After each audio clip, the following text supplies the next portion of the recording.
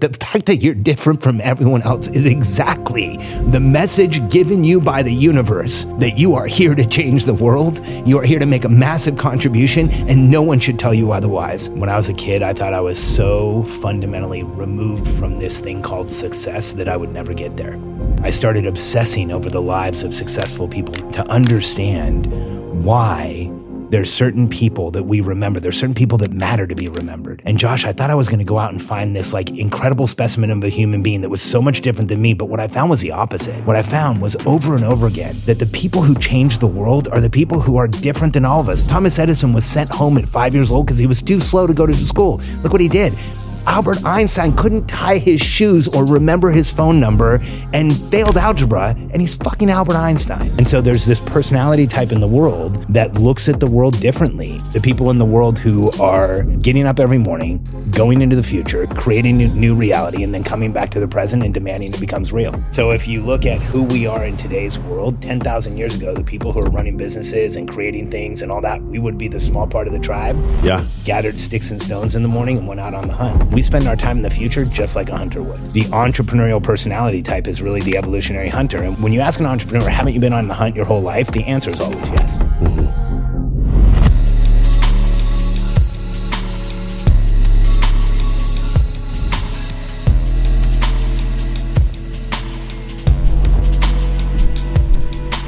Tell me real quick about your shirt, dude.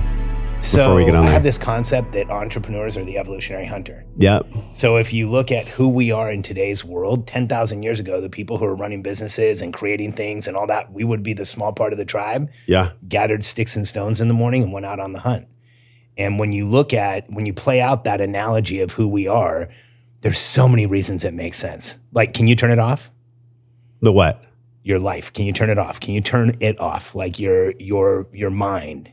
If I do some very deep supplementation and breath work before bed, yeah. Yeah, exactly. So this is what every entrepreneur says. They're like, yes, I can turn it off if I take the right dose of mushrooms and then I do some breath work and I have the lights off and I have like we really can't turn it off. Not really. So evolutionarily, what segment of the population would not be able to stop? The segment of the population that keeps us alive. Yeah. And so there's so many reasons why the entrepreneurial personality type is really the evolutionary hunter. And when you ask an entrepreneur, haven't you been on the hunt your whole life? The answer is always yes. Mm-hmm. So a hunt for home, a hunt for freedom, a hunt for sovereignty. Dude, a hunt what are you for hunting right now? The juice of life. I want to grab the orange of life and have it drip down my elbow. You're growing a business. You're trying to raise your kids in the best way possible. Yes. You're trying to enhance your marriage, your body. We are not like the rest of the world. The rest of the world doesn't hunt. You know, people who get up every morning, and it's okay, but there's people who get up every morning. Yes. And they're in the present, doing what they need to do in the present. We spend our time in the future just like a hunter would. Mm-hmm. You know, what's interesting is I don't even feel like I can rest at night unless I've killed something. 100%. Not like from a place of freneticism, but like truly like, have I done a good job today for me? Yeah. Not have I made like $10,000 in one day or $20,000 in one day, but like, did I move my own needle? Yeah. Like, am I reaching my potential? We're already rolling, bro, because I'm going to leave all that in. Alex, thank you for being here. Oh, it's such a pleasure, Josh. I'm glad we finally got this together. Me too, man. I was chatting before we hit the record button. Like, this was probably the longest marinade, and anything that marinates for more than 6 months, as far as scheduling, I know it's going to be good, dude. And we have so many mutual friends, and Mike Dillard and my buddy Chris Dufay, we were just talking about you yesterday, and he said he would take a bullet for you. Holy cow. Which is interesting because that's a pretty strong phrase. So it begs the question, like this ripple effect that you've created, not just with simple operations, but just you as a man. I remember seeing you maybe 5-6 years ago when I just started hosting panels at Paleo FX. And you were running around with your Vibram shoes and your glasses, and you were with Keith at that time. And there was all this TV crew following you. And at first I was like, who is this driven motherfucker? Who is this guy? Like I felt a connection to you, but it took this long for us to be here, man. So if people don't know you, like what's the high level? Don't go too deep. What's like the 30,000 foot of who Alex Charfen is today? Who are you today, man? So I wrote a book called The Entrepreneurial Personality Type. I've obsessed around successful people. I've obsessed around the topic of successful people my whole life. And I have this hypothesis that there is a misunderstood and the most important population among us is the people who live in the future, the people who create the future. And it's guys like you and I. And it's the people in the world who are getting up every morning, going into the future, creating a new reality, and then coming back to the present and demanding it becomes real. And, I've done a lot of work with entrepreneurs. We have a company called Simple Operations that helps visionaries build teams so they don't have to do everything themselves. But the way I look at our mission is really we are helping the people in the world who create reality get leverage so they can create a better reality and they can change the world. Because, dude, if there's ever been a time where the world needs us, it's now. Yeah. And if there's ever been a time where leverage is so freaking important, it's now. 100%. I think of leverage like if you lose your keys in a car, you put one of those little blocks and you pound it down, then you can reach in and grab the keys. But without leverage, you're screwed. Yeah. And leverage is something that I think people have heard about, but like leveraging human capital in a conscious way. I think about John Mackey. He wrote a book, Conscious Capitalism. Sure. And I love the way he did that because I thought, oh my God, for so long in my life, I had this massive money story, Alex, that money was bad. Rich people make people suffer. Money is evil, and on and on and on. I'm sure you see this in your groups. Sure. And it comes up in a lot of conversations, even in the circles we run in for freaking millionaires, multimillionaires. There's still like this money conversation. At what point during your journey, people have already seen shots of you speaking on stage in the intro and all the things that you're all about. Like there had to have been a click, or maybe it was this cumulative bathtub that filled up for you where you were like, okay, I actually love the energy of money. I love what money can bring to me and my family. But most of all, I love what money can make an impact in the world and change in the world that I know is possible. Was that a click? Was it something that you found through trial and error, getting bloody, like businesses failing, the 2007 housing market? How did it actually occur to you that money was love and money was energy and you were going to use it for good? When did that come on? So I grew up in a family that was, when I was very young, was very wealthy. And then starting at about 5 years old, struggled a ton and did not have a lot of money. So as a very young child, living in Mexico, we had people who worked in our house. There was a staff there. We had a really nice place. My dad was a partner in a huge accounting firm with Deloitte Touche. And then we had to leave Mexico and we moved to the States. And from that point forward, things got rough and financially really rough. So when I was a kid, most of the stuff I ever got was from a garage sale. I watched my parents struggle. I knew that there was challenges there. So when I was young, money was this thing we didn't have, and I felt like I had to do anything I could to get it. And then I started making money. And what's shocking is as an entrepreneur, when you start making real money, how fast it loses importance to you. Like when you actually have money in the bank, it's not enough anymore. And it wasn't motivating anymore. And so I had to examine my relationship with wealth, with money. And what I started to feel was this reality of what you just said, that money is actually an energetic, and capital in a capitalist society, in a place where people can choose where to put their money, money flows to the person making the greatest contribution. And it's hard to make an argument otherwise unless you start looking at like government intervention. Yeah, the Fed. All that Somebody crap. pushing a keypad. Well, and like, the war machine, the big pharma, big food, all that stuff, like where governments get involved, things get a little messed up. But when you look at when people can put their money in a place, what they're doing is they're exchanging energy for the energy they want back. They're exchanging energy for the contribution they want back. And in my opinion, the people who make the most money in the world outside of the things that I just mentioned are the ones who are making the greatest contribution. And so when money stops meaning what it used to mean, for me, money was safety, money was stability, money was being okay. When I had all those things, I had to find another level of why is this important? And it became the fact that if money is coming in, if people are exchanging that with you for what you're doing, that is proof that you're making a massive contribution. And I think so many entrepreneurs get caught in this place, especially contribution-driven entrepreneurs, spiritual entrepreneurs, those who really care about the world around them. They get caught in this like almost catch-22 of like, making money is not the goal. Helping people is the goal. And so they get stuck where they're not helping a lot of people because they've turned off this affinity for money. And if you kind of look at that and change the equation, if you want to make a massive contribution, then make a massive amount of money and you have proof that you've done that. And for anybody who says money doesn't matter or money doesn't buy happiness, it's simple. They haven't given enough away. If you want to see money buy happiness, make a whole bunch of it and then give it to places and to people and to causes that need it. And you will see just how important it really is. And money is oxygen. I remember like 10 years ago, I was tuning into like the beginning of my like the true entrepreneurial journey where I had actually burned the boats and I wasn't willing to live life any other way. And I was listening to Tim Ferriss, this is a long time ago, man, and he was talking about money being the tip of the spear. It's funny you have this evolutionary hunter shirt on, which, maybe you can jam with the audience on what that is, because I love the meaning behind it.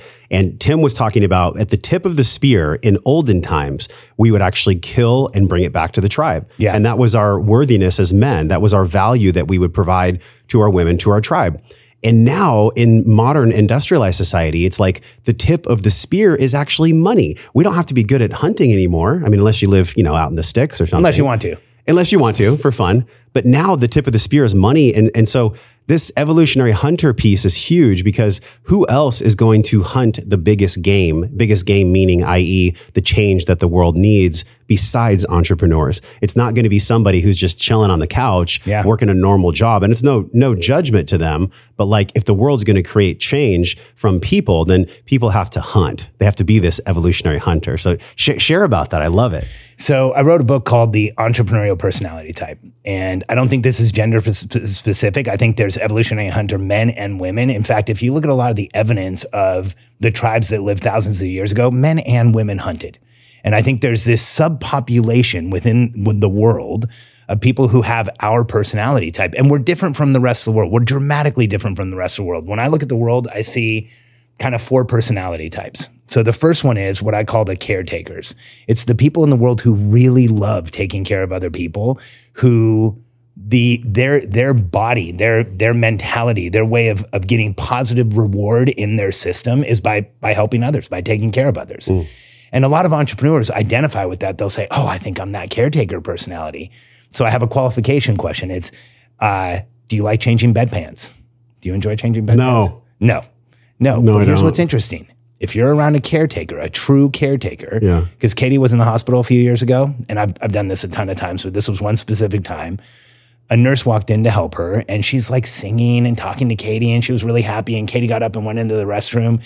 And so I was talking to the woman, and I said, hey, you seem to really love what you do. And she's like, every day is a blessing. I get to come in here and help people. And I'm like looking at someone in scrubs doing something I would never want to do. And so I posed the question, do you like changing bedpans? Like, there's got to be something you don't like, right? And her answer was, if there's a bedpan to change and I'm helping somebody, and then I feel like I've done what I need to do for the day.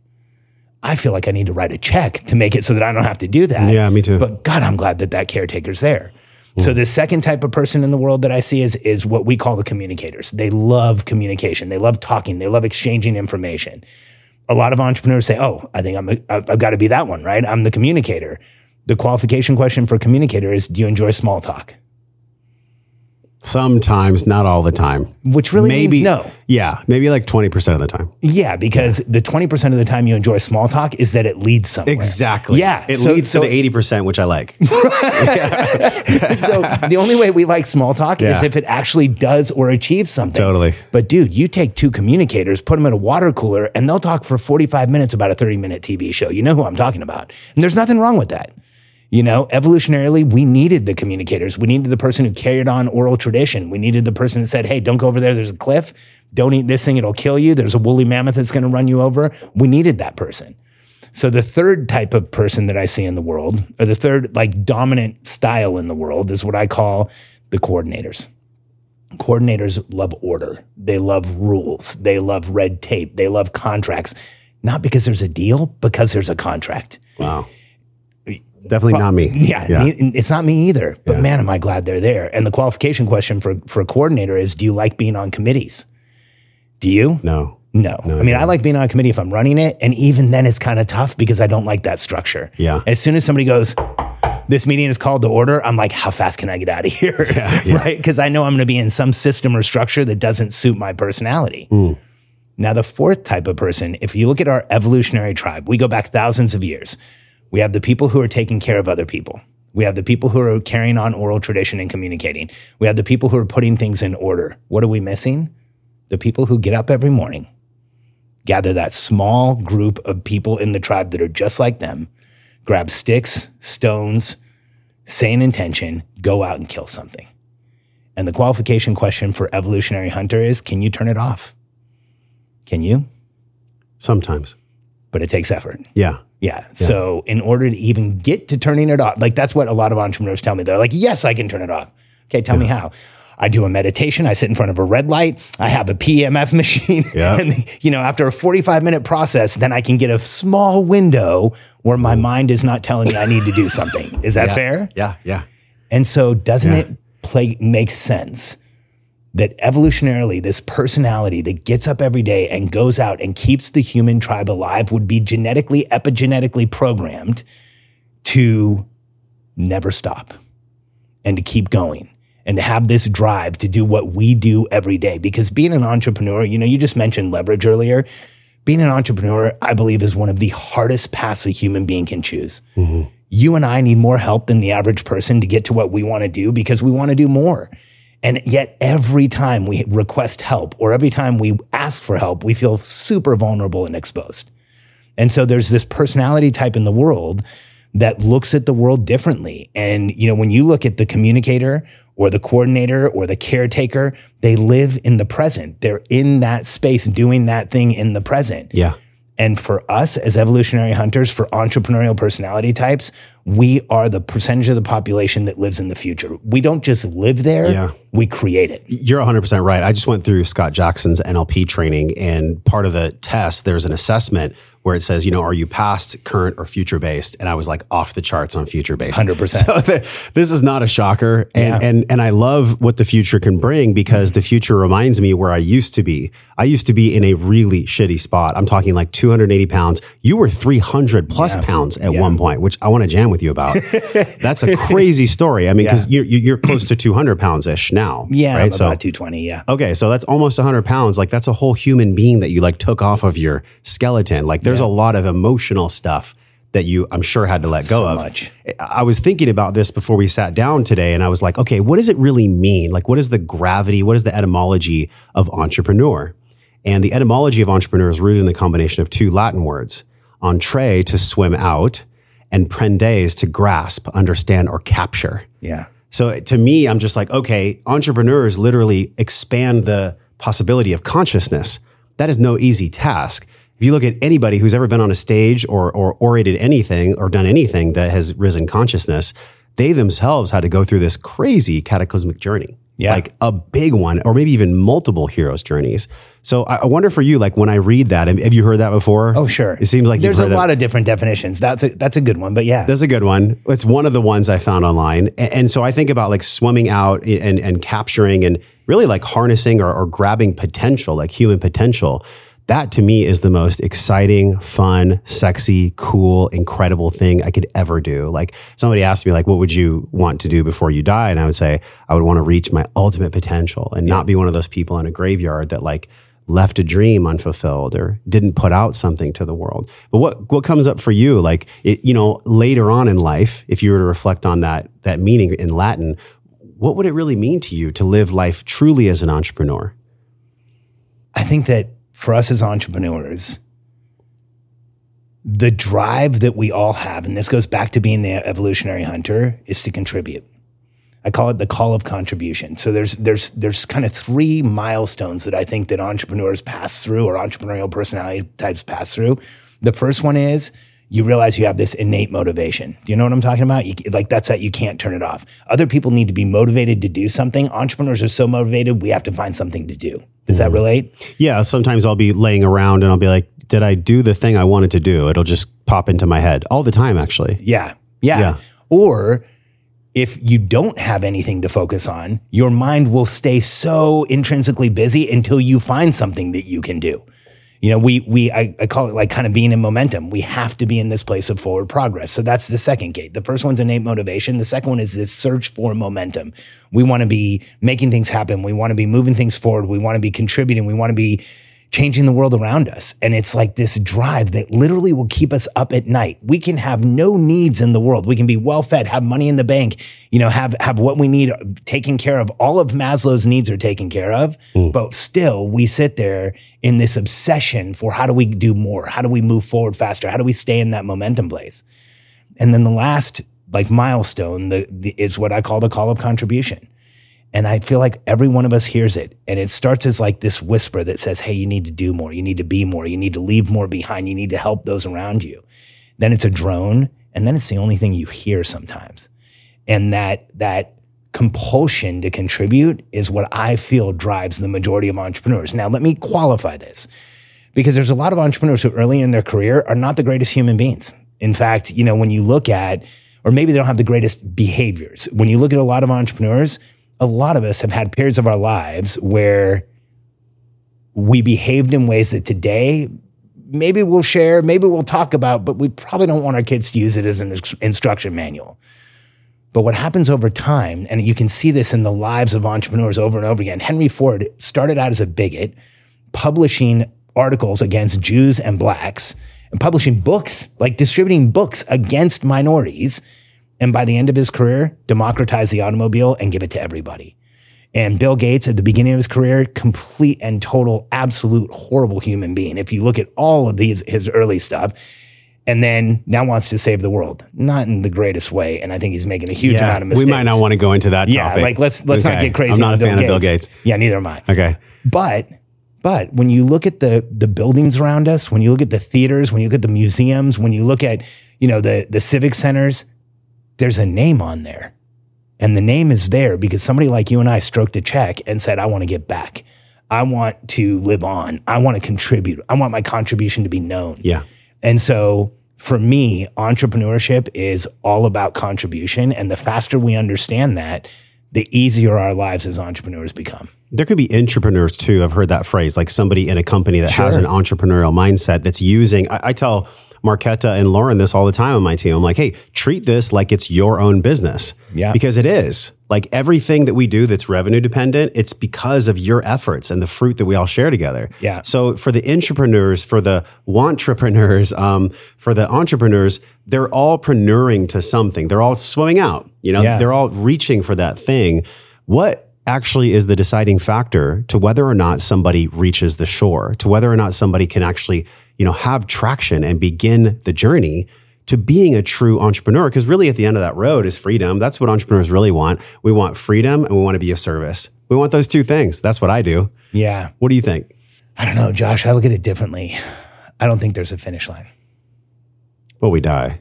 Yeah. Yeah. But I don't think there's a finish line while we're alive. As entrepreneurs, when you say like what's the difference in getting traction in the beginning, I think it has a lot of different factors. It's who's around you and what network you have and what opportunities you have. But then we look at people all the time that had none of that. You know, Oprah Winfrey, when you look at her as a child, grew up in poverty, molested, raped, left for dead. Like no, you know, I mean, like this is a human that did not look like they were going to be Oprah Winfrey. And now her name means something forward and backwards.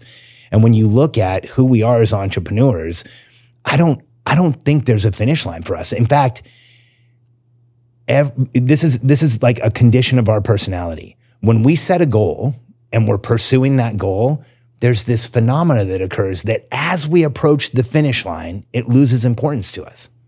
Has that happened to you? Yes, for sure. Yeah. And so my first goal was like, how do I make $100,000? Oh, I remember that goal. Yeah. I didn't even know when I had. I looked backwards and I was like, oh, I did it. It didn't matter. And then it was like, how do I make $1 million? Because as soon as I got close to it, I was already thinking about the next level. Doesn't that sound like a hunter? For sure. Because as soon as you make that kill, what do you have to do? Go take a little rest, collaborate with your tribe, and then go out and do it again. And so for us as entrepreneurs, I think it's this never-ending quest to be in momentum, to be making a difference. And I don't think it ends. Yeah. You know, I've known too many entrepreneurs who are wildly successful. I'll share a quick story with you. So during the foreclosure crisis, I got really close with RE/MAX and the real estate brokerage, and I got really close with Dave Liniger, the founder. Multi-billionaire, Dave and Gail Liniger are incredible human beings. Like, dude, at one point, NASCAR went to RE/MAX and said, hey, we think you should have a car in NASCAR. And Dave's like, great, I think it's a good idea. He drove. He went and he drove under the name Davey Liniger and came in like second and third place a couple of times. Like, he's just a phenomenal, incredible human being. So I think it was 2009 or 10. I'm standing out in front of RE/MAX waiting for Dave. He pulls up. This guy has the largest house in all of Colorado, largest private residence, second largest house in Arizona.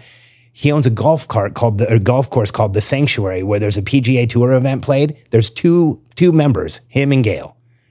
He pulls up and he's listening to Acres of Diamond.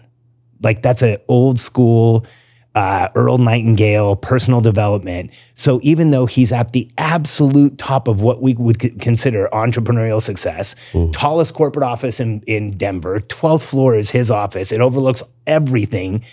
He's still improving himself. I don't think we finish. Ever. Yeah, agreed. I like how you put that. And I'm going to change my stance. It's not about reaching the island. It's about reaching the island so you can reach the next one. 100%. The reason I say that metaphor is because so many people, the intra, the wantra, and the entrepreneur, they really want to do something. I can't tell you how many people have like written me an email and be like, how do I launch a podcast? How do I have my own business? How do I be an affiliate? How do I do this and that? And I'm like, well, you have to begin. You have to believe in yourself, and you have to have the courage to actually do it. That's a big one. And that courage is about emotional intelligence. A lot of entrepreneurs, like you said, they have this life where maybe they were like sex addiction, porn addiction, addictions of any kind, because all that like almost entrepreneurial fire was going sideways. It was like leaking out into something else besides them being of service. So I don't necessarily know, and I wonder how you feel about this. I don't know if it's about like reaching the dreamy island.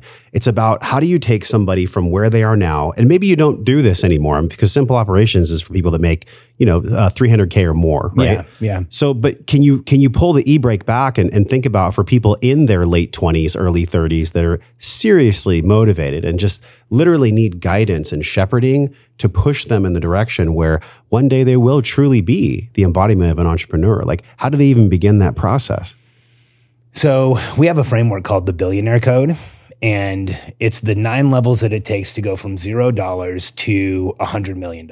And tons of entrepreneurs have used it as kind of the roadmap for success. And it's 9 levels, and it has exactly what you should focus on. I take a different approach to where you start. See, I think that for a lot of entrepreneurs, the place that they start is trying to end up somewhere. But for us as entrepreneurs, the more that we take care of ourselves, the more that we hydrate, the more we eat the right foods, the more we exercise, the more we make self-care a huge priority, the easier it is for us to do what we do, to see that future opportunity, to see the next steps, to understand where we can make a contribution. And the reason I bring this up is because in the entrepreneurial world today, it looks like the goal is the opposite. It looks like the person who beats themselves up the most, works every day, 15-hour days, stays up at night, totally destroys themselves is the one that is successful. And I call BS. Because the reality of the people that I work with, the reality of the really successful companies I know is that entrepreneurs are taking care of themselves, and they are clear, and they understand where they're going to go, and they understand what they're seeing. And I think we have this culture in the entrepreneurial world that you must sacrifice everything for business success. Well, in my world, sacrificing everything means there is no success. And so if you're in those early stages, focus on yourself. Yeah. You know, what's interesting is if you take someone who doesn't really know where they're going, doesn't understand, doesn't really see clearly, they start hydrating, their body and their brain come online. They start meditating, they start calming the voices and seeing more opportunity. They start really eating healthy and working out. They get into this physiological momentum where we feel the progress we're making, and suddenly they start seeing opportunity everywhere. You have the podcast, Momentum podcast, which we'll link in the show notes. And I was listening to an episode this morning, Addicted to Change and Programmed to Accept Failures. And I love the content because it's super short, it's digestible, and then there's a place for people to go at the end of it. It's mastery in marketing. When did you start to become a marketer? And on top of that, when did you start to become a conscious marketer? Because like you said, in the beginning of anyone's journey, maybe they don't always have things perfectly in integrity. Did you ever have a place like that where you came from? Sure. Yeah, absolutely. Where was that? Well, I mean, we can go way back to when I was in distribution of substances that aren't completely legal. We got time, Alex. Come on. So open the kimono. When I was very young, I ran some businesses and had some challenges and had like some issues that came up. And so, I like sold some drugs. I did some other stuff that I'm not really proud of, and then in my 20s, I ran a wildly successful company. It was called Sales Out. And we were a manufacturer's rep firm and consultancy. And we were responsible at one point for over $250 million in sales. We were a multi-million-dollar company. But Josh, the way I approached that business, I look back today and it shocks me. Like, we were in business to put other people out of business. And I looked at it as like an achievement, an accomplishment. My whole 20s, we used to sit down. I would sit down at an interview like this, and, you know, a manufacturer, like we worked with Fuji, Targus, Memorex, Belkin, Monster Cable, huge brands, and help them put their product into Florida, Southeast, and Latin America. And they would say, why should we hire you? And I would say, look, the other firms will sell for you. We'll kill for you. We'll take your competitors out of the market completely. We will put people out of business. And in our company, we actually had a board where we would keep hash marks for all the companies we put out of business. And we were proud of it. That was like this scarcity-driven, battle-driven, warrior-driven mindset that I think I came into this lifetime with. And through a lot of work and a lot of introspection and a lot of support from really incredible human beings, I've been able to overcome that and understand that we all live in a place of abundance, and we don't have to, you know, my gain doesn't have to be somebody else's loss. But there was a period of my life that's how I ran everything. That's so insane. I can't imagine you like that. I've said this like 5 times. I'm going to say it again. Bob Proctor, rest in peace. He said, you take from abundance, abundance is still there. Yeah. And it took me a long time to think like that too, because I was like, wait, how many podcasts could there be? There's so many, there's like 1 million podcasts out there. It's like, yeah, but they don't have the authenticity and the flavor of your speech. They're not who you are. They're just someone else. Yeah. And I actually read that most people that start them, they never produce more than 7 episodes. Yeah. Like over 90% of podcasts out there, they never follow through. There's got to be some type of emotional intelligence that's different. Maybe it's in the EPT book that you have, the personality type. There's got to be some kind of emotional intelligence that that we're born with, that maybe other people aren't. And it doesn't make us better, it just makes us different, right? That's why we're kind of swimming around in a cosmic soup. Is there some type of emotional intelligence that makes entrepreneurs successful? And by the way, success meaning they have their mental, physical, emotional, spiritual, and financial wellness nourished, all of it. I don't know, Josh. I don't know, because I don't think that inherently in being an entrepreneur, you think about those things. I think when you look at the early stages of almost any entrepreneur's career, it's sacrifice everything for this thing that I need to have. And I think so much of our needs, our wants, our desires are born out of the trauma that we all had as children.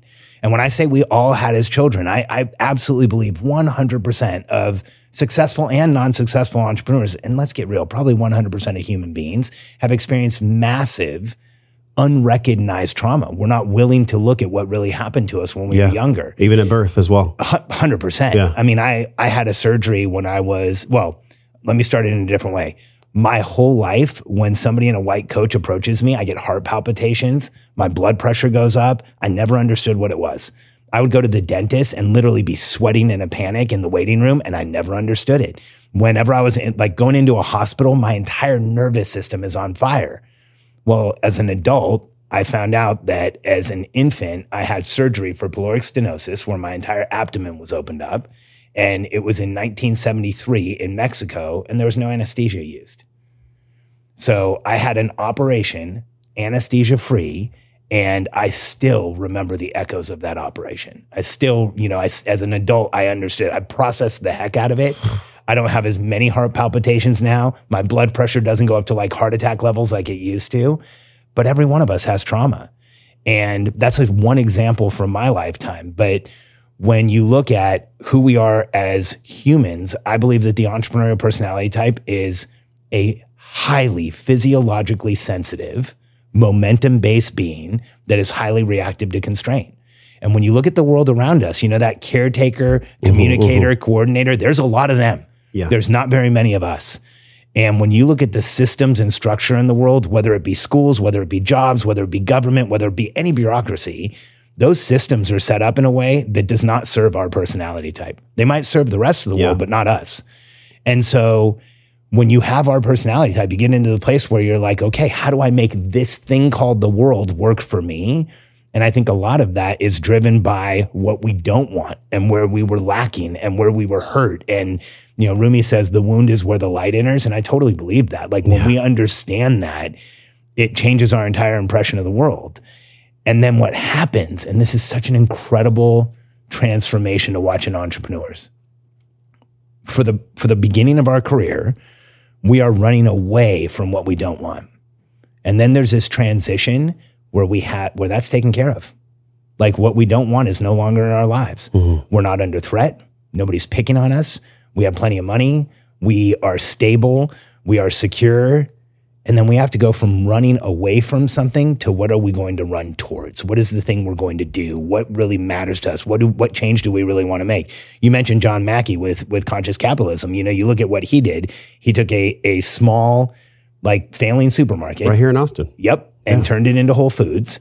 And I wish he wasn't so against us eating meat because I'm never going to stop doing that. But I love John and I've had the opportunity to meet him and he's an intense human being. I bet. But when you look at where did conscious capitalism come out of? Whole Foods was doing so well and on the way to selling to Amazon. And now it's like, what am I going to do next? Well, now he has this whole mission to turn as many companies as he can into conscious capitalist companies.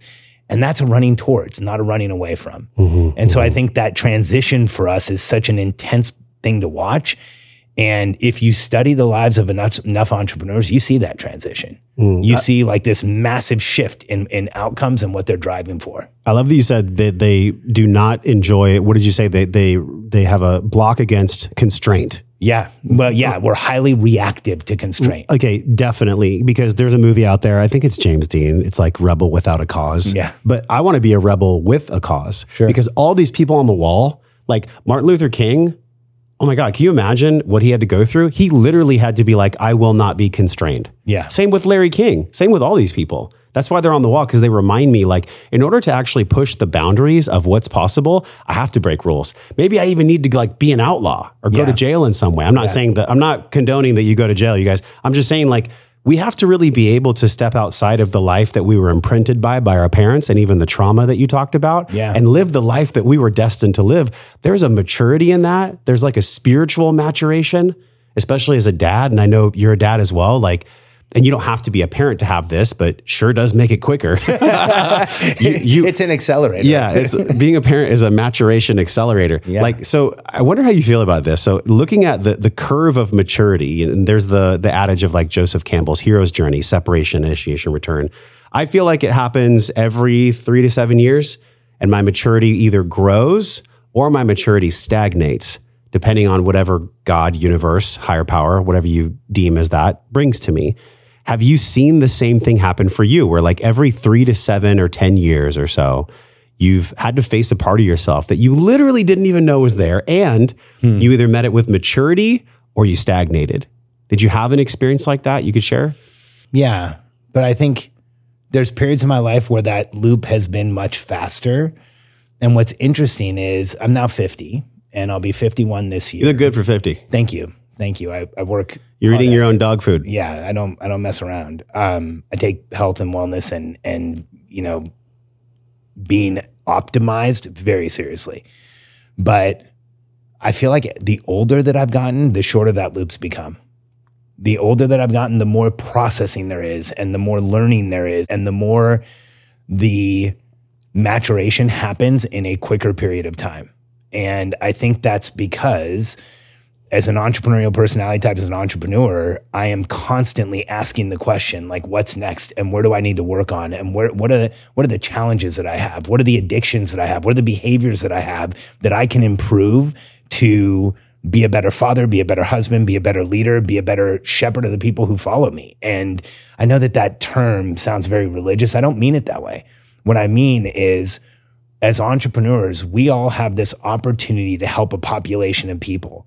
And in my belief, if you are going to lead people, if you're going to guide people, if you're going to share insights and wisdom with people, then you should be working on yourself to the point where you never look back and say, man, I wish I had understood that back then and I led people in the wrong direction. I've done that, Josh. I've done that more than once. You know, I've had that realization where I'm like, oh, how many people did I tell this thing that didn't really make sense? And so for me, that push for growth is constant. I'm constantly being coached by at least 1, 2, or 3 coaches. You know, I'm doing a lot of personal exploration and personal introspection on a daily basis, and making sure that like the contribution that I make is real, it's valid, and it's lasting. It's not going to be something that's just ethereal and goes away. when I hear you say that, my experience of you though, and actually hanging out with you and having conversations with you and just getting to know you in the way that I do now, I feel like that comes from experiential learning. Like when you're in your 20s, you were 300 pounds. You're on drugs. I think multiple drugs. Yeah, I was on 5 prescriptions. You were literally like, I saw a photo of you. It's on the screen right now. You guys check this out. It was crazy. I'm like, I can see you in there, but I can't really see you out here. Yeah. It was very interesting. And it flashed me back. My photo's on the screen right now too, at 280 pounds with my grandma right next to me. And so we share that journey, you know, coming from the weight that maybe feels like it'll protect us from the threat, but the threat is actually self-caused. Yeah. Because you were literally the things you share with your community now, and already what you've talked about on this podcast, where you said, you know, it's not really about getting to there. There's no finish line. But it seems like when I look at that photo of you in your 20s, with you being 300 pounds plus and being on drugs, maybe you did have a mindset back then that if as long as you got to here financially, then you'd be okay. Was that a fallacy? 100%. What was that fallacy for you? Fuck. We can cuss on this. Absolutely. Okay, cool. I don't cuss on mine. And fuck is good, by the way, for unlawful carnal knowledge. There you go. So fuck is actually a good word sometimes. So just don't play this around your kids. Yeah, exactly. Sorry, everybody, if your kids are It's all good. So the reason that I rail against this business success at all cost, entrepreneurial success at all cost, because I lived it. So early in my 20s, I read a biography of Bill Gates. And in that biography, they said he never took a day off in his 20s. And when we were kids, you know, like I said, I'm 50. So when we were kids, Gates was like this beacon because he dropped out of school. He founded Microsoft. He was the rebel. Massive billionaire. Yeah. Oh, not only the rebel, like got interviewed, you know, got interrogated by Congress and he wouldn't answer their questions. Like, it's like, dude, this guy's standing up to the entire US government. Like when we were kids, that was the guy to really watch. And again, don't agree with a lot of what he's doing That's today. Fine. But when I look at my 20s, I was in that place of success at all costs. And by the time I was 30, I was on 5 prescription drugs. Like you said, I was 300 pounds. I would get sweaty walking upstairs. I was working harder than I've ever worked in my life. When people say that people who are fat are lazy, I get so angry because being overweight is one of the hardest fucking things in the world to do. Everything is harder. Everything you do is harder. Everything you do takes more effort. Everything you do is a lift compared to actually being in health and being optimized and having vital health. It's like the easiest thing in the world. And when I listen to somebody today, and you know you've heard this, when I listen to somebody say, the best morning routine is the one that gets you to work fastest. Get up in the morning, grab a cup of coffee, and go to your computer and work all day. You know, you don't need time, you don't need space. Sounds like hell. It is a person who hasn't reached the level of maturity to understand that life does not have to be that way. You know, there's this fallacy that in order to create something great, you must destroy yourself. And that's just not true. It's just not true. You know, we as entrepreneurs, we're the small percentage of the population that get to play a game where we make up the rules. Why don't we write them so we win? It's like, where the hell did that come from? I'm trying to trace back the origin of that thinking. Because here's why. Because it's the easy. So people want to hear from somebody who justifies their challenging behaviors. That's reality. Like we want validation of the behaviors we have that we know aren't that good for us. We want somebody to say, hey, it's okay. It's okay to have another drink. It's okay to, you know, work all night. It's okay to stay up. It's okay not to take care of yourself. It's okay to just, you know, jam in whatever food you can. And so when you look at the people who are gaining popularity off that type of thinking, they are justifying like, hey, you can lean into this really incredibly unhealthy way to live. The argument or the proposition that you can have it all is a much more difficult argument to make, but it's a far more mature one. Because when you look at the most wildly successful people in the world, they are not sacrificing everything. In fact, I've known billionaires besides just Dave, but I've spent time with people who are multi-billionaires, worth 9 figures, have multiple houses, have teams, have staff. If you ever step inside their worlds for a day, you will see one of the most taken care of human beings you've ever seen. Stuff is happening automatically all around them. They don't worry about a lot. There's a lot of process and structure that other people are running that makes sure they're okay. They're not really concerned with what's happening because billionaires and the wildly successful people in the world are that tiny percentage that will not tolerate what the rest of us do. And so when that person is saying, get up every day and go to work and kill yourself, what they're saying is tolerate everything. And that is not a path to success. Did you go to like a traditional college? I went to college. I didn't graduate. Okay. Interesting. So, yeah, I went that to doesn't surprise me. Yeah, I didn't. I went to 5 or 6 different schools in Southern California. Yeah. After high school, and I took business courses. And then as soon as they would tell me I had to take like the history of Latin American literature, I'd go to another school and then take business courses until they caught me. And then I'd go to another school. And so, yeah. The reason I say that is because we're in a literally unfolding of the ivory towers of education, of real estate, of everything. I mean, look at like how Airbnb came to pass, and look at Turo and all these ways that people are thinking outside the box. Like, we're in a place right now of radical change, maybe the most we've ever had. And I think it's really exciting because it's coming from people that did not follow the traditional path of like 2.3 kids, white picket fence, your house has to look like this, and your house, will be in this neighborhood and get the right degree. Now, granted, I'm not poo-pooing all of that. I'm like, if there's a doctor or a specialized field, maybe that is a good path for them to go to college and follow that straight and narrow, because those are some specialized skills. But for the rest of us, like 95, 98% of us, we actually don't need college. I've hired and fired people with master's degrees. Yeah. I never finished college. I think I went for like 3 months or something. I saw a job description the other day. It was one of my favorite job description ever. They were hiring a CMO, and it had all the requirements. And at the very bottom, it said, Harvard, Stanford, Princeton, or Yale MBAs need not apply. Really? It was like the first time I've ever seen an Why do you think exception. they did that? Well, first, I think it was in jest, because they want to attract the personality that says, I'm not one of those. I'm a rebel. I'm different. I'm not from the Ivy League. But also because I think that a lot of traditional education creates more barriers than anything else. And I think when you go to one of those structured schools where you're learning in your MBA degree, you're learning stuff that's 5 or 6 years old. By the time you graduate, it's already outdated. Part of the reason I dropped out of school was I was in marketing classes and in business classes, and I was also running a company. And in the marketing and business classes, they were telling us you can't do what we were doing. And the day that I walked out of school was a week where I was in a marketing class where the instructor was talking about direct mail, and how on direct mail you could get like 1 to 4% open rates, and 4% is like crushing it off the charts. It's like unheard of. And 1% is really good. Well, I had a business where we were getting 12 to 15. And I said that, and he denied me. I'm like, I'll bring in our numbers. We're getting 12 to 15. We're sending out custom packages. We have the person's name on it. It's really an intriguing package. We know they're opening it because they're sending information back to us about 12 to 15. We think we're getting open rates way higher than that. And he was telling me you couldn't do it.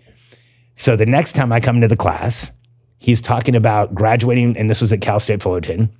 He's talking about graduating from school with the different business degrees and what the opening salary would be.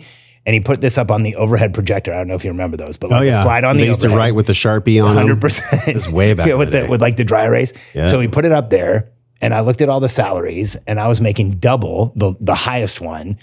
And that was it. I packed up my stuff. That was my last day in school. Yeah. I think, another fallacy is that if you go to school and you get a good job, then you'll be successful. Oh, I missed one thing. If you work hard. Yeah. Go to school, get a good job, work hard. That actually seems like a triangulation of lies. Because yes, you do get to work hard. Yes, you need education. And yes, there is a special lane that if you follow it and it's connected to your soul, you'll succeed. Sure. But the traditional way of doing things, I think it's dead. I really do. I think it's been dead for a long time. And I wonder for people that you coach, because these are people that are earning multiple 6 figures a year, did most of them not go to college? I would say the majority of our membership probably hasn't. Yeah. And, we work with people that are making multiple 6 figures, 7 figures, and multiple 7 figures. And yes, there's definitely some that have degrees. Rarely do they have a degree that's actually what they're doing. Like rarely do they have a business degree. They had a degree in something. We have some incredible genius people that we've worked with. They have a degree in engineering or in some type of science or in something. But when you look at the people who are in our world who are achieving that type of success, the path that they took to get there was not a traditional one. It wasn't the one that's laid out for us. And often it's funny. We had one client who, she's from Nigeria, and she says, when you're Nigerian, and I think this goes for a lot of different cultures, she said, you can be a doctor, a lawyer, or a disappointment. I'm the disappointment because she's an entrepreneur and she decided she was going to do what she wanted to do. I think for most of us, the traditional path is something that feels like constraint, like we talked about. Okay, I'm going to speak on a family basis. I didn't know I was going to go here, but like it seems like it's the perfect time for me to say this. So shout out to Emily Hansen Trent. She's my sister-in-law. I love her so much. And, you know, we were just there in Tennessee, Alex, for a couple of weeks, and I was spending time with her, and we're sitting at the dinner table. She's an amazing chef and baker and cook, and she's so good at what she does.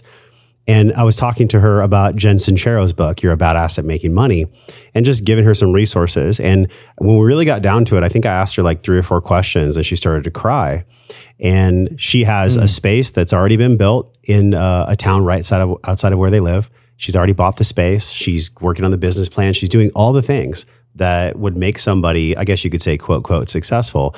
But it's been a year and there hasn't been any movement. And when we really got down to it, Alex, what she was most afraid of was there was an unconscious block in her that if she became successful and if she made money, and I hope you're okay with me saying this, Emily, it's going to help a lot of people. I'm going for it. That if she made money and she actually, you know, opened up Lively Iris and made this a success, that somehow it would be disappointing all the struggle and all the pain that her father went through.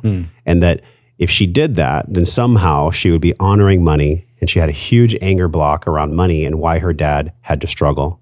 And the reason I say that is because how many people are dealing with that type of unconscious block, a literal rage against money. Rage Against the Machine was a band back in the day. Like, have you, first of all, like mad respect to anyone that's even going on that journey that wants to look at their money beliefs? Because for me, I had a ticker tape that played for a long time. I remember the first time I ever gave a public talk, it was at my old buddy Sean Croxton's mastermind in like 2016. And I told the entire crowd, I was like, hey, I used to have this belief, and honestly, I'm still unpacking it. Money is bad. Rich people are evil, and expect the worst to happen. Those were the 3 things that I had baked into my psyche. So I'm sharing my story. I'm sharing Emily's story, because how many people could literally be leading the best life, hitting their potential, and doing everything they want to do to serve other people if they just had the courage, first of all, and then the intelligence and the maturity to get in there and really see what's there, because it's not theirs. It's just something that out of love, they formed a trauma bond, or they formed some kind of a system where it would actually dishonor their parents, or, you know, it would go against their community. Like, have you seen this type of story play out? Maybe not in your own life, or maybe somehow. No, for sure. But definitely with entrepreneurs. And I say this with love. I got so much love for you, Emily. I'm saying that because, wow, you're going to be successful. You will. And along the path of success, the unconscious beliefs around what money actually is and how other people view us that make money, none of that matters at all. What matters is what we do with it. Like you said, how we share it, how we give it to the world. So have you seen this story play out? Like, does a story come to mind for you personally or professionally? Maybe somebody you've helped where they really came in with some trash and it was time to take out the trash. Yeah, you know, Josh, I think that in my experience with myself, with my clients, with being in groups of entrepreneurs, and just really with human beings, I think if you elevate above what we're talking about and you look at what is the predominant human patterns, one of them is that we recreate the energetic of our childhood as adults. And you can see this clear as day in so many people's lives. Like, you meet somebody's wife, you meet their mom, there are so many similarities. You meet somebody's father, you meet their, you know, I always tell men, like, be the person you want your daughter to marry, because that's what's going to happen anyway. And it's true. Yeah. It's really true. That's so good. You know, we repeat the patterns that we had in childhood. And so if our childhood was a pattern of overcoming pain and a pattern of addiction and a pattern of, for me, I had a father who communicated in 3 ways. It was either rage or silence or punitive teasing. And I spent a ton of time with him. And so as a child, I was always afraid of setting him off. I was terrified of him teasing me because I would get emotional and then it would make the teasing be even more. And I was kind of happy when it was just nothing. And so as an adult, I had long periods of time in my life where I isolated, where I didn't go around other people, where, I mean, I went 5 or 6 days in an office by myself without seeing people. And so I think that when we understand that so much of where we are today is motivated by what we're overcoming from our past, and that's just universal, we can change things like crazy. I'll share one story with you. we had I've got tons of these, but we had a client, still a good friend of mine. His name's Cosmo Khosravi. His name's actually Darian, but he goes by Cosmo because in his world, he is a world champion pit master. I didn't even know this existed, but he's like barbecue. Yeah. And now he sponsors like 7 world champion pit masters, and he's got a company called Cosmos Q. So Cosmo came and we were working together, and I think his business was at about 2 or 3 million, and we put some structure in place. We put some systems in place. We put our planning systems, our simple operation system in place, and the business started growing. And we were at one of our events, and he sat down next to me and he's like, Alex, so you see what I'm doing? And I want to grow more, and I want this to really, get out there more. What do you think I should do? And I said, Cosmo, I think you need to work on yourself. And he's like, what do you mean? I said, well, dude, I've been around you enough to know that you are overcoming some massive trauma you've had as a kid. And it's probably something you've denied for a long time, or you're not aware of, or you don't really know what it is, but I can feel it. And I feel like if you work on that, it's going to change everything for you. And he kind of got a little emotional. And he said, yeah, when I was a kid, I got burned. And I was in a hospital. I can't remember for how long he said, but it was forever. It was like months or maybe even over a year. And his family got to the point where they didn't really visit him a lot. And he was in massive pain all of the time. He was in this burn ward recovering from really his whole lower body had massive 3rd-degree burns. And when Cosmo went and started getting some EMDR therapy and started dealing with the feelings and the energetic patterns that were still in his body from that period of time, from the abandonment issues, from the solitude, from the pain, just the massive amounts of physiological pain, almost immediately his company exploded. He went from like 3 or 4 million to I think 13 or 15 million. And it had made such an impression on him that Cosmo has a YouTube channel and a podcast that goes out to all these pit masters, and he's sharing EMDR with them and telling them that they all need to go get therapy. And that is not like a therapy That's not the traditional space to have those conversations. Pit master. Have you thought about your childhood? Right. But it changed so much for him. And like I said, I can repeat this story hundreds of times, because here's what I believe about our personality type. And I think this happens to everybody, but I think it's way more dramatic for entrepreneurs. If we are truly evolutionary hunters, we have this ability to rapidly and severely repress the emotions we're feeling in the present. It would make sense. If we were hunting and you and I are running towards something and you're a really good friend of mine and you get hurt, I still need to go finish this thing. I'll do that later. I'll feel those feelings later, maybe. Or maybe I'll just repress them until I don't. And I think that for us as entrepreneurs, the more we get into that place where we are repressing, depending on the person, finally, that is the thing that starts to affect us the most. And when we're willing to draw that stuff up and process it and understand it and bring it out into the light and say, okay, here's what I'm dealing with, and we can overcome those things and process the feelings that we didn't have, that's when we really unleash this massive amount of potential that we have. Because that suppression of our emotions creates suppression everywhere else. And so many of us as entrepreneurs, as kids, we were suppressed anyway. I mean, how many times were you told to sit down, stop talking, stop moving, quit making everybody else uncomfortable? Sure. Did you hear that dialogue?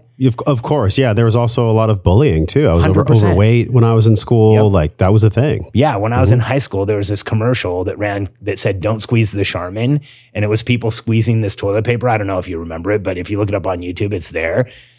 And walking, when I was a freshman and a sophomore in high school, I was very small and overweight, and people would run up and grab the sides of my waist and squeeze as hard as they could and yell, "Don't squeeze the Charmin," or "Don't squeeze the Charfen."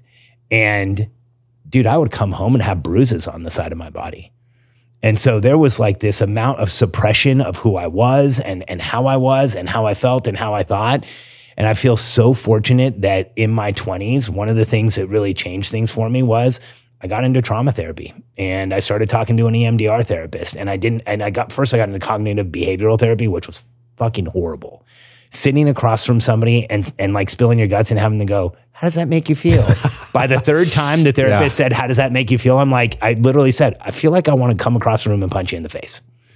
She's like, "What are you talking about? You can't threaten it." And I'm like, "Look, I'm not going to do it, but I feel like this is totally unproductive. Like, stop telling me, ask me how I make you feel. Like, how does it make me feel? Fuck, I'm here because I'm not feeling great." And you just keep asking the same damn question, and it's work. So I feel lucky I found EMDR therapy because it's a different type of processing.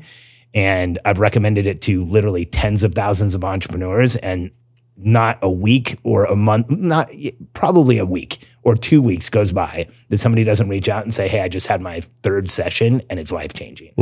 And it's one modality. I think there's a lot of them out there. Yeah.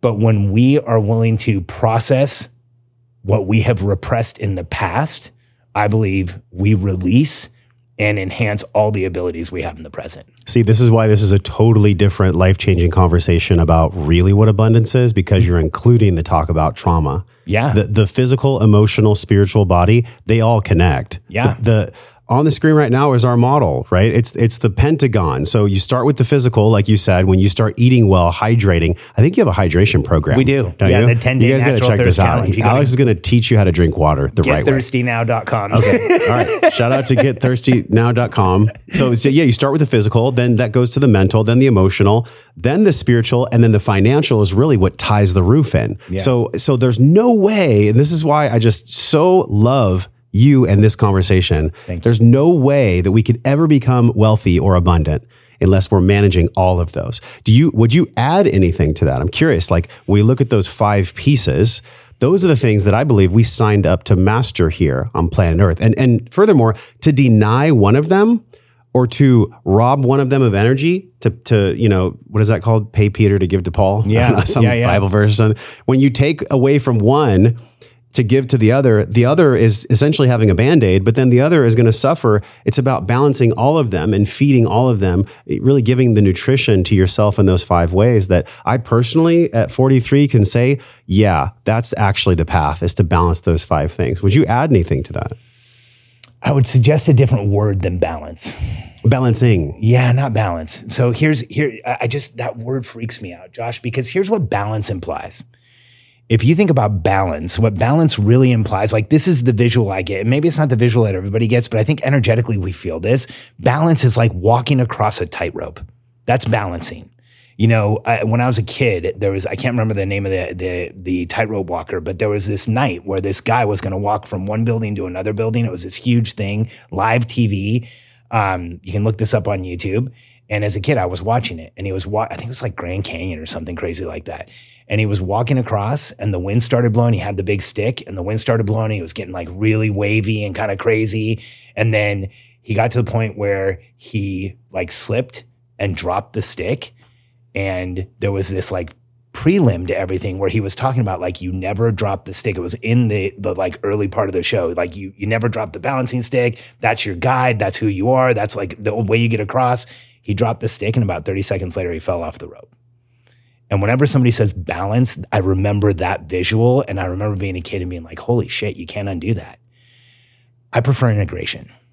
I think that when we integrate our finances and our health and our relationships and the life around us and our spirituality, when we create integration with those things, when we create activities where we're spending time with our family, but we're also working on ourselves, when we create activities where we are with our community of people, but we're working on ourselves spiritually, when we create a team of people around us who are true believers that believe in us, believe in our mission, know where we're going, we integrate those things. And integration does not imply that we're going to fall off of anything. Integration is how we actually create the life that we want. And the only thing I think I would add to what you said is there's this, for people like us, I think there's this blanket over all of those of the relationships that we have and the people we touch in this lifetime. Because all of those things are incredibly important. But when the way that you and I truly grow, if you really look at your life and you look back and you think about the times where you've grown, the times where you've changed, the times where you have felt that reality of abundance, it's always when you're making a contribution to someone else and they're making one to you. Always. 100% of the time. It doesn't even have to be a person in the room. You can be listening to an audio tape of somebody. You can be watching a documentary that somebody made. You can be learning from someone who's no longer on this planet. But when we're feeling that contribution from one person to another, when we are getting the shortcuts that other people have either created or left behind, that I feel is one of the biggest accelerators to growth for our personality. It's beautiful because the relationship I have to Josh is a mirror to how I'm going to relate to Alex. Yeah. So if I'm loving Josh and if I trust Josh, if I'm in integrity with Josh, well, then that's what I can offer you. Yeah. I can't offer that to you unless that's real. Yeah. And so the relationship piece, I love that. I actually never asked a guest to improve our model, but I figured with simple operations, we could make it more simple. It almost feels like the relationships, both to the self and to others, is fundamentally a glue. Yeah, it's in the middle. Or even just like maybe the ether, the etheric field that we operate in, because why the heck will we be here having kids, having a business, making an impact, doing anything than to serve the people that we love and the people that we love when we're gone? There'd be no point to it all. Otherwise, 100%. We're just kind of like masturbating out here and making money just for the hell of it, which, some people do that. The thing that comes to mind for me with you is legacy, because, when we go, and hopefully 97 is my time. I'm like, 97 is my goal. I want to make it to 97. Do you have a legacy that if you could wave a magic wand, and maybe you're in the process of gathering the pixie dust now to like do that thing, that you would want to leave for your family and for all the people that, would learn from you when you're gone? We have so much content that's going to be around. Can you imagine this? Yeah. There's going to be like tens of thousands of pieces of content that we've created by the time we go. It's pretty exciting. Yeah. Somebody's going to filter through those. What would you want them to feel? What would you want them to take away? And what would be the legacy you'd want to leave? So for me, I was always a completely different kid. I did not get along socially with other students. I didn't get along with most teachers. Thank God there was a few that saved my life. When I was a kid, I thought I was so fundamentally removed from this thing called success that I would never get there. And I started obsessing over the lives of successful people, not just business people, but I read biographies and autobiographies and third-party accounts and articles and like anything I could get my hands on to understand why there's certain people that we remember. There's certain people that matter to be remembered. And Josh, I thought I was going to go out and find this like incredible specimen of a human being that was so much different than me. But what I found was the opposite. What I found was over and over again that the people who change the world are the people who are different than all of us. There's this equation we have today in the world that if you don't look like everyone else, talk like everyone else, show up like everyone else, and learn like everyone else, we need to diagnose you, medicate you, and fix you so you're just like everybody else. And history has proven without a shadow of a doubt, there's no way you can make the opposite argument, that the person who shows up different, who doesn't look like everyone else, talk like everyone else, walk like everyone else, learn like everyone else, is exactly the person who always changes the world. No exception. Helen Keller couldn't see, couldn't hear, couldn't speak, changed the world for disabled people. Thomas Edison was sent home at 5 years old because he was too slow to go to school. Look what he did. Albert Einstein couldn't tie his shoes or remember his phone number and failed algebra, and he's fucking Albert Einstein. And so the legacy I want to leave behind,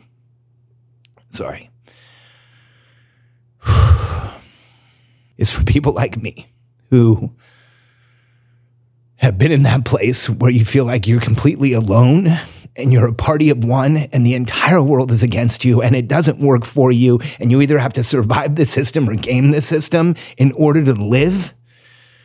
The legacy I want to leave behind is that every person who's ever felt like that knows without a shadow of a doubt that not only do you matter and not only are you capable and not only were you put here to do something, but the fact that you're different from everyone else is exactly the message given you by the universe that you are here to change the world. You are here to make a massive contribution and no one should tell you otherwise.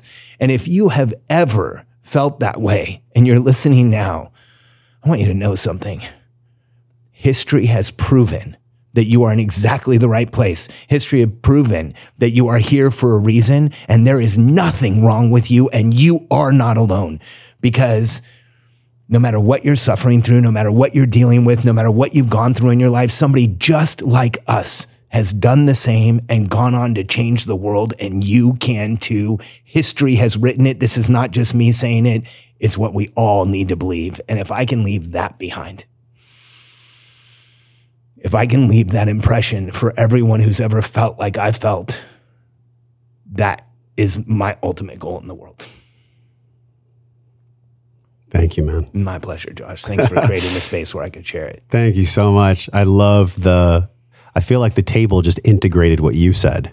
Like that just soaked into the parota here from Costa Rica. That was so beautiful. And that was true beauty because, there's so many things that are glamorized about entrepreneurship. I think Gary Vaynerchuk has a dual-edged sword. I think some of his work is good and some has probably harmed people. But I haven't heard one thing you've said today that I fundamentally disagree with, which is good. And I'm thinking about the world that we're stepping into, 2024. It's so fucking uncertain. It's literally like producing people that are unfortunately going to feel the way that you don't want them to feel. Yeah. Because of the environment they live in, because of the small-mindedness, the narrow-mindedness. Like we live in a world of squares and the world is round. Yeah. The world is round. We have so much square thinking, but we live on a globe. But we breathe in and breathe out in a circle, not in a box. Yeah. This circular thinking versus the square thinking, like, do you have any parting guidance for people on that? And by the way, it could be for moms, dads, grandparents, entrepreneurs, just human beings that find themselves trapped in a certain way of square thinking. Like, do you have any advice on how people could initially change their thinking to be more holistic, to be more integrated in the way that they actually use their brain and have, rapport with their unconscious mind? I think there's two ways to look at the world today.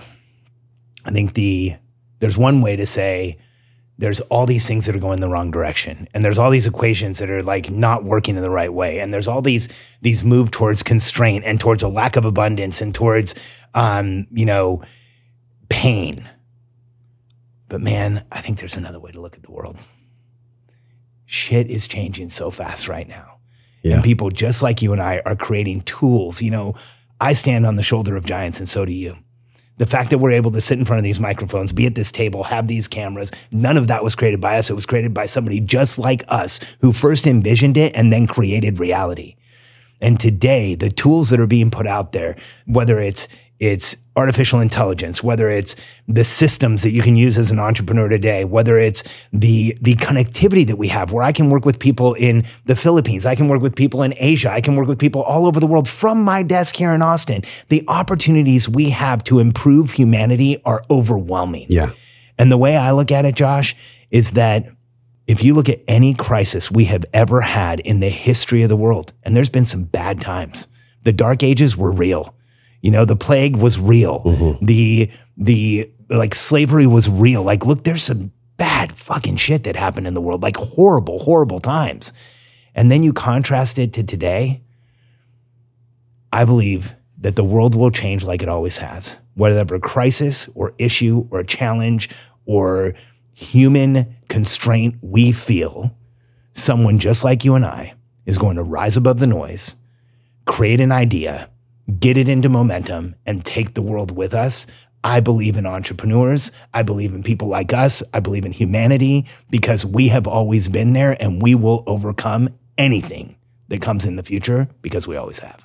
Hey man, I'm with you. And that book, The Fourth Turning, I don't fundamentally agree with all of it. There is cycles that we go through. Sure. And maybe we are at the fourth.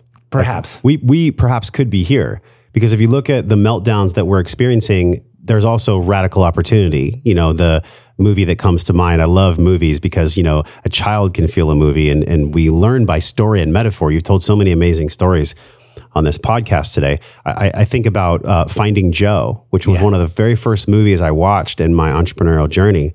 And they talked about the Golden Buddha. I think it was even Gay Hendricks. And he was talking about, we all are the Golden Buddha and we pick away all the paint from the village that left the statue there for 100 years or something. And they forgot it was there. Like we are literally remembering who we are. Yeah. So I believe that whether it is chaos or pandemic or craziness or just insanity or Wetiko that Paul Levy talks about, Native Americans call that the mind virus. All of this stuff is real. And there's an equal and opposite love on the other side of it. So it truly is, I know I'm being reductionistic. It truly is where we focus. That's it. Yeah. It's like the creator made it that simple for us, but we complicate the shit out of it for some reason. I don't know why we do that. And as we say goodbye, I'm curious, why do we do that? And how can we make it more simple? Because simpleoperations.com is where to go to make your business more simple, right? It's so funny to talk about an operations company with the conversation we've had. Come on. This is where it comes from. I think that it is in our nature to be concerned and to be frustrated and to feel pain and to feel challenge. But it's just as much in our nature to create the systems and the structure and the ideas and the innovations that get us out of those things. And it's impossible to argue the other side of that. I mean, I'd love to have that debate with anybody who'd be willing, but I'm going to embarrass them. Because when you look at humanity as a whole, yes, there is a side where we go in that direction, but the prevailing winning side has always been contributing and growing the world and making this place a better place. You can see it today because it's so much better than it was 20 years ago, so much better than it was 40 years ago, so much better than it was 400 years ago.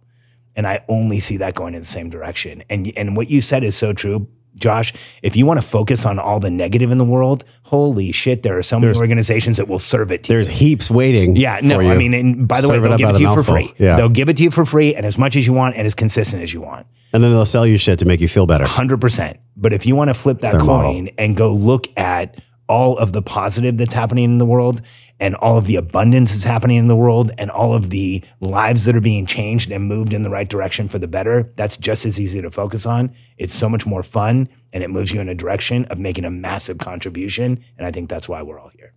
Brother, I agree. This has been so good. I've gotten multiple body chills as we've sat here today in many different times. So just thank you from my heart for sharing so powerfully, man. Like true emotion is power, energy and motion, right? Yeah. Emotion. And the energy cannot be faked. You can fake it for a while, but eventually people figure you out. And for you, like I haven't had any moments in our times at PaleoFX or seeing you at Mike's house or just sitting with you today where I haven't felt trust from you. You're a very trustworthy person. And so look, I'm not putting you on a pedestal, but if I were to put you on a pedestal, y'all could go to simpleoperations.com. That is the website. And the podcast is called Momentum. Momentum for the entrepreneurial. Momentum for the entrepreneurial. As we say goodbye, and I really will let you go this time. This podcast is called Wellness and Wisdom. And it's those 5 things, which, maybe we can talk about the integration of relationships being the glue that holds that house together. I really like that. Yeah. But the wisdom that we all learn, it comes, I believe, through experience. Sometimes the experience makes us bloody, 300 pounds and lots of drugs. Sometimes the experience doesn't have to be so hard. We can just meet the right person, and next thing you know, we're on a yacht in Barbados or something.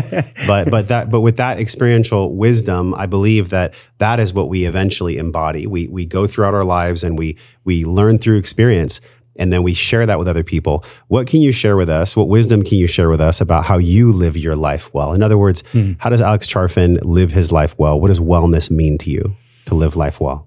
I focus on optimizing on a daily basis, on supporting myself physiologically, psychologically, and making sure that I have what I need around me.